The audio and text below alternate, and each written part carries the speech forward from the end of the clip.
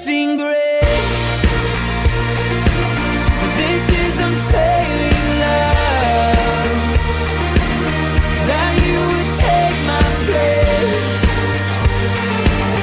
that you would bear my cross. Welcome to Day by Day, the verse-by-verse Bible teaching ministry of Calvary Chapel in Elk Grove Village, Illinois, with Pastor Phil Ballmeyer. We're glad you've joined us, and we look forward to spending time again in the Word of God together.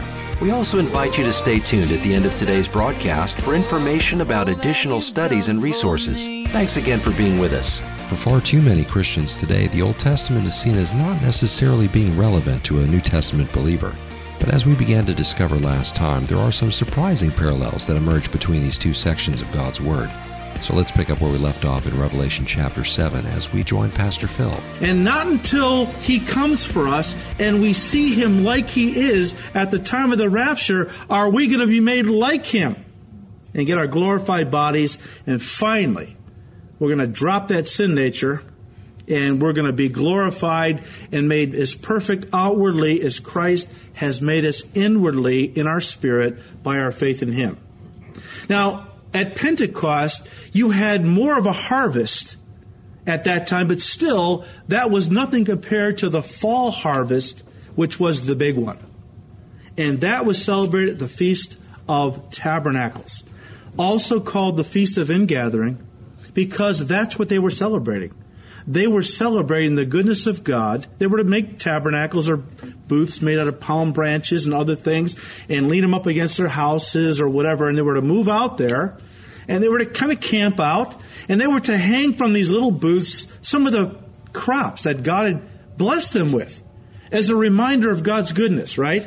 It spoke of a great harvest, though, that God had given. Well, it should be no surprise to us then, as we see in heaven this great harvest of souls that are suddenly before the throne of God with palm branches. That's what the Feast of Tabernacles look forward to. A great harvest of souls someday that would be around the throne of God, praising him for his goodness and so on. And so I believe that these folks, I'm not saying that this, as we look at this, is happening exactly at the Feast of First Fruits, at the Feast of Tabernacles. I'm just saying it represents that in a symbolic way. This is what those feasts represented, a reality that we see now fulfilled.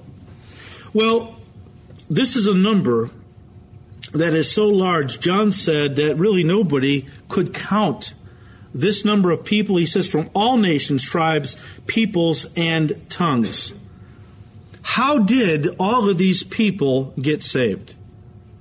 Well, again, I think that it's pretty obvious it was through the ministry of the 144,000. Now, not only are they going to be completely dynamic, but when they reach people for Christ, you know how it works. You tell two people, they tell two, the converts are going to go out and they're going to spread the word. And so what started off as 144,000 will probably reach hundreds of millions of people saved during this time. I mean, it's incredible to think about. Now you say, well, all right, that was the ministry of the 144,000, but how did they get saved?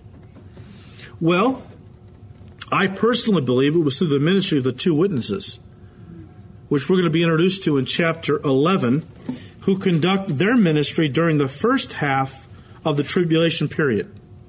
And we'll talk more about that when we get there. That's one of those flashbacks. You know, even though it comes after this event, it really is talking about something that happened prior. So we'll talk about that more when we get to chapter 11. But chapter 7, we see two groups.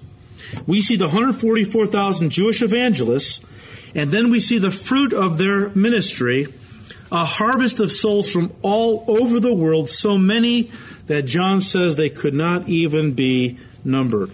Now, somebody might say, as you share this with them, or somebody you know, if they were reading this, they might say something at this point like, hey, that's going to be me. Because you know what? I'm going to wait to see if all this stuff comes true that you're talking about, all right? Because I don't really know if it's true, but all right, you've told me what's going to happen, and if it happens, and you're all raptured out of here and I'm left, I'm going to get saved during the tribulation period. I'm going to become a Christian then. You know, I always tell people like that, what makes you think if you can't live for Jesus now in the age of grace, you're going to be able to die for him then in the age of tribulation. But you know what? That might not be possible. It may not be possible that people who have heard the gospel now and have been left behind at the rapture, it may not be possible for them to receive Christ. There are many commentators that do not believe it's going to be possible. And I'll show you why they say that. Turn to 2 Thessalonians 2. In 2 Thessalonians chapter 2, Paul is talking about the coming of the Antichrist. So obviously he's talking about the time that we're studying. But in chapter 2, verse 9, Paul said, the coming of the lawless one, that's the Antichrist, is according to the working of Satan, with all power, signs, and lying wonders. He'll have the ability to do real miracles, but they will be lying signs and wonders. They will point people to a false Christ. And with all unrighteous deception among those who perish, because they did not receive the love of the truth, that they might be saved. And for this reason, God will send them strong delusion, that they should believe the lie, that they all may be condemned who did not believe the truth, but had pleasure in unrighteousness. And so a lot of people interpret that to mean this. Those people who have heard the gospel now and have rejected it, when the rapture happens, and then the Antichrist shows up in the scene, God will send them strong delusion that they will not be able at that point, having rejected the gospel now, it'll be too late. They will be deceived. God will allow it. They will not have a chance after the rapture to receive Christ. Now, I'm not convinced that's an accurate interpretation. And let me tell you why. Often in the Bible, God will give us a definitive statement that we think is ironclad, written in stone, and yet he allows exceptions. It is appointed unto man to die once, and then comes the judgment. That's a pretty ironclad rule, right? Have there ever been anybody in the history of the world that have died more than once physically?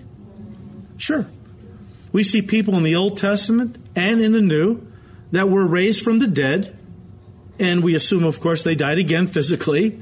Lazarus was one.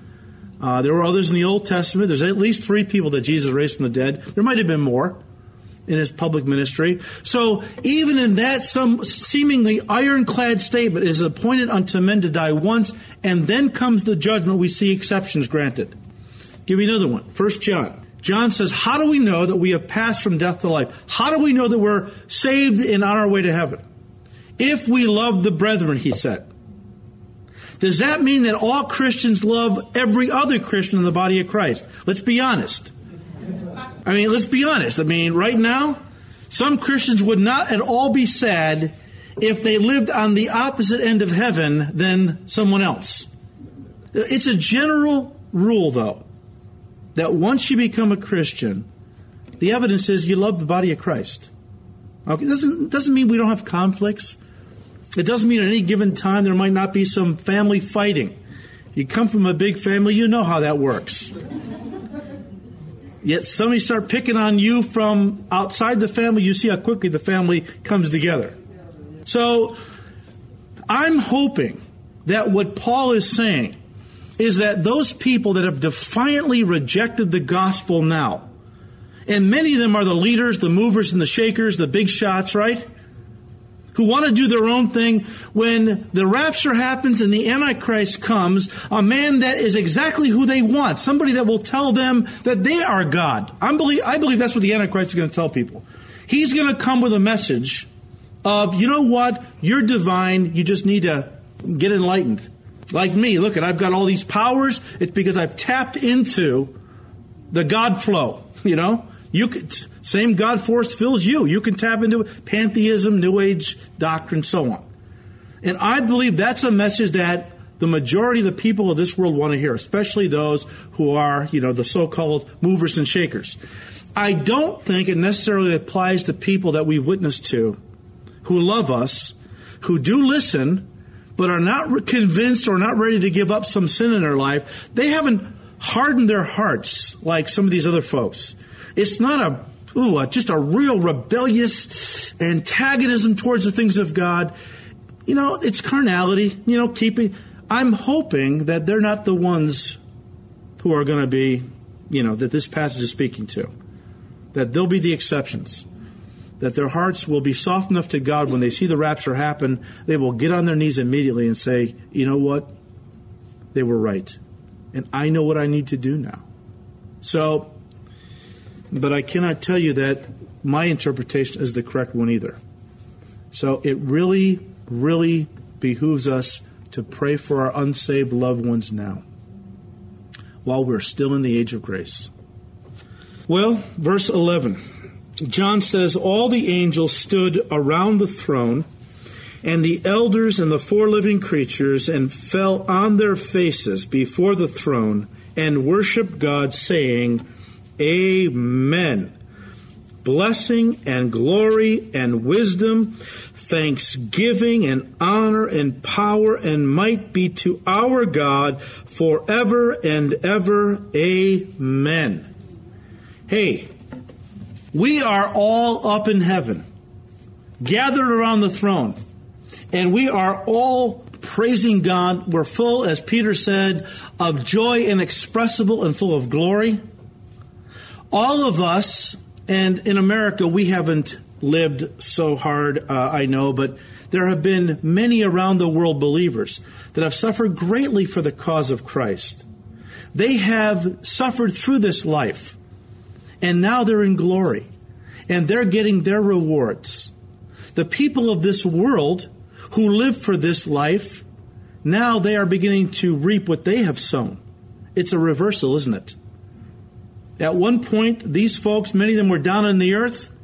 They were starving. They were persecuted. They were going through very difficult times. And the rich, the earth dwellers, those people that made this world their home, they were living it up. The psalmist said that in Psalm 73. He said, something has bothered me for a long time. In fact, it used to bother me. It almost caused me to slip and stumble in my faith. You say, well, what was it? He says, why is it that the wicked, they seem to do pretty well in life? They live long lives. They have many children. They gather their families around the table and they're at peace. They have good health. They have plenty to eat. They have all kinds of material blessings. And here I am as a child of God. I'm suffering, I'm being persecuted. I don't always have enough to eat. I'm going through one trial after another. Why is it, God? This doesn't seem fair. I love you. I'm your child. Why am I going through this? And the wicked seem to be having just a great old time. Live long lives, etc.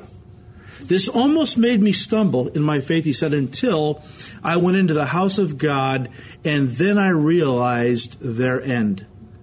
Isn't it wonderful to come to church, open the Word of God, and get your head back on straight, to get your perspective of things, When you go out into the world, you begin to see things kind of from the eyes of the world. You begin to, envy a little bit or maybe covet what some of the things the world has and wonder why, God, you're not blessing me like some of these unbelievers.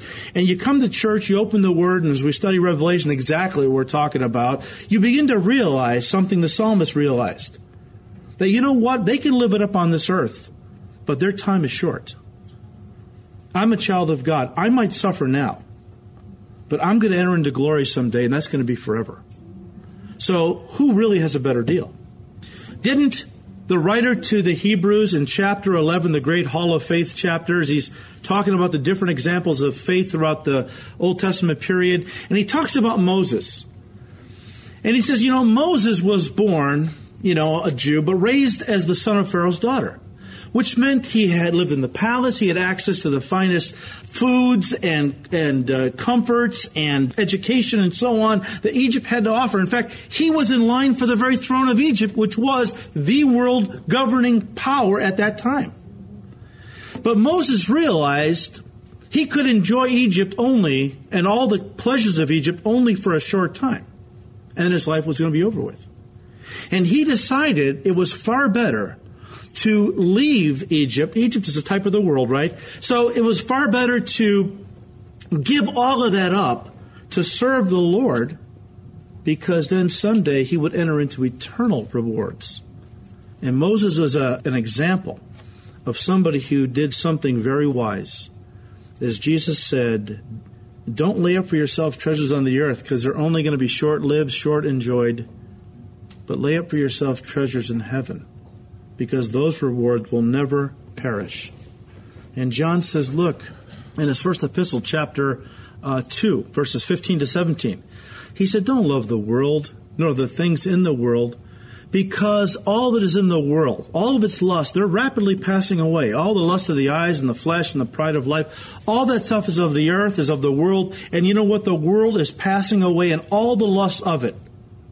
But if you devote your life to God and you serve Him, you may not have the easiest life now. You may not have the most earthly comforts.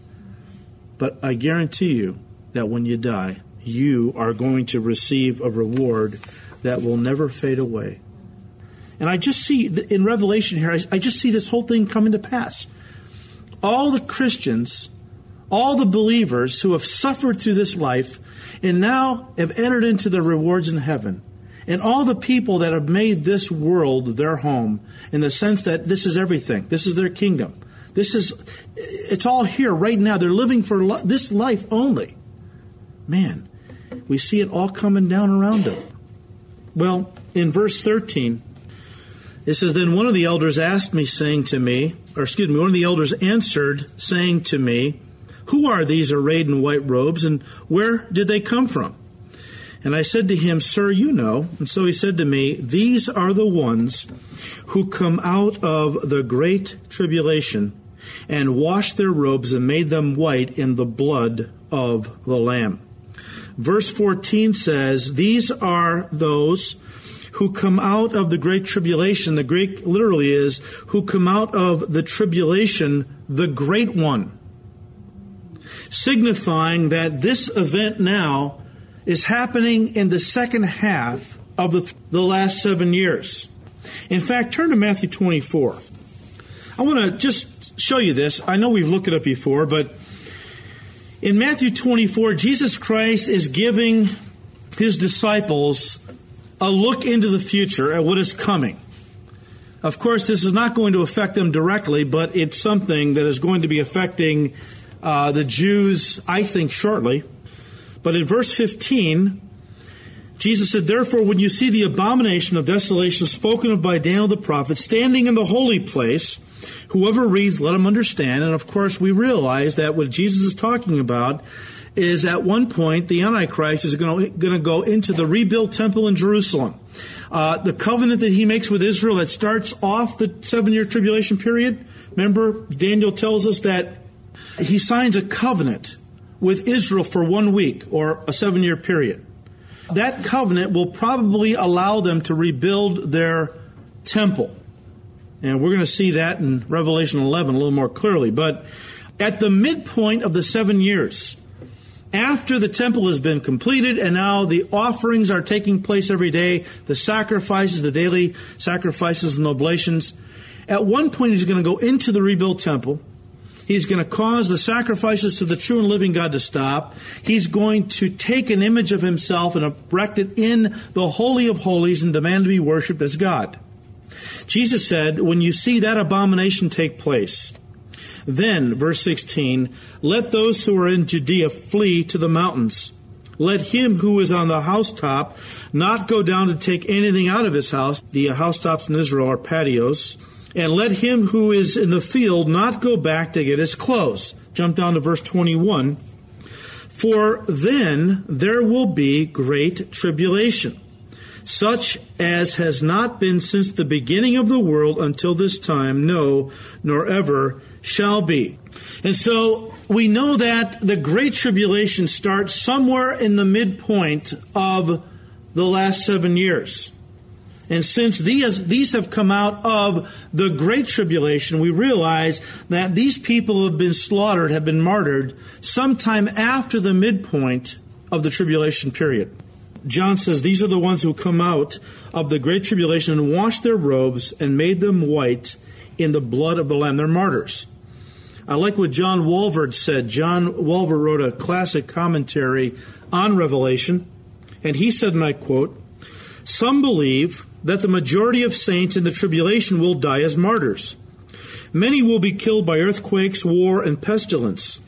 Others will be the object of special persecution by the world ruler, the Antichrist. They will be hounded to death much as the Jews were in World War II. Because they will not worship the beast, they will be under a death sentence, which we will read about in Revelation 13, verse 15. Those who accept Christ in that time may be faced with the solemn alternative of either renouncing their faith in Christ and worshiping the beast or being slain. The result will be multiplied thousands of martyrs." Now, here's what I believe is going to happen. During the first 3.5 years, the Antichrist, of course, is going to be thrust into power at the beginning of that time. He's going to be given his authority. He's not going to be a military dictator at that point. He's going to come as a man of peace. He will have the answers to the world's dilemmas. The people of this world are going to want him to take control. And he will initiate the mark of the beast, which we're going to read about more in chapter 13. Would it be voluntary? There will be believers during this time, and some of them will be killed. When the midpoint happens, and the Antichrist, he goes into the rebuilt temple, sets up his image in the Holy of Holies, and demands to be worshipped as God, at that point the mark becomes mandatory, and now the people on the earth who are believers are faced with a real dilemma. If they take the mark, well, they cannot be saved. But if they don't, they're going to be massacred. And I believe that's what we're seeing here. I believe that this happens, all these people are martyred, because John sees an innumerable multitude, right? What is going on that these people are all dying in these great numbers? Because they will not receive the mark of the beast, and now this guy is no longer a man of peace. He's a military dictator, and he's taken off heads all over the place if people refuse to take his mark, because that mark is a sign of allegiance. And if you don't align yourself with the Antichrist, you must be some kind of a devil worshiper. And in fact, it's going to be an inversion at this period, because those people are going to worship the devil thinking he's God, and those people that worship the true and living God are going to be looked upon as the devil worshipers. So it's going to be a strange inversion of morality and thinking and so on, and it's going to be a horrible period. Now, let me just say this. Some people believe that this great innumerable multitude that we are introduced to in chapter 7 is the church being raptured out of the world. Those folks in the pre-wrath camp believe that what you have here in chapter 7, when John sees this great multitude of every tribe, nation, people, and tongue, this is the rapture right here. These are the church. This is the church saints being raptured into heaven. Well, if that's true, and if these are Christians being raptured into heaven who are the church, it's odd that John, who was an elder in the church, doesn't recognize any of them. He doesn't recognize these folks. One of the elders says to him, "John, who are these people?" John says, "Well, you know, sir. Yeah, I don't know. I'm all ears. Who are they?" These are tribulation saints. They're not the church saints. We've dealt with this, I think, in detail already. But there are those who claim this is the church. If it's the church, why doesn't John recognize any of them? He was an elder, an apostle in the church. Certainly he would have recognized some of them. He didn't, because they are not the church. They are tribulation saints. Verse 15, "Therefore they are before the throne of God and serve him day and night in his temple, and he who sits on the throne will dwell among them."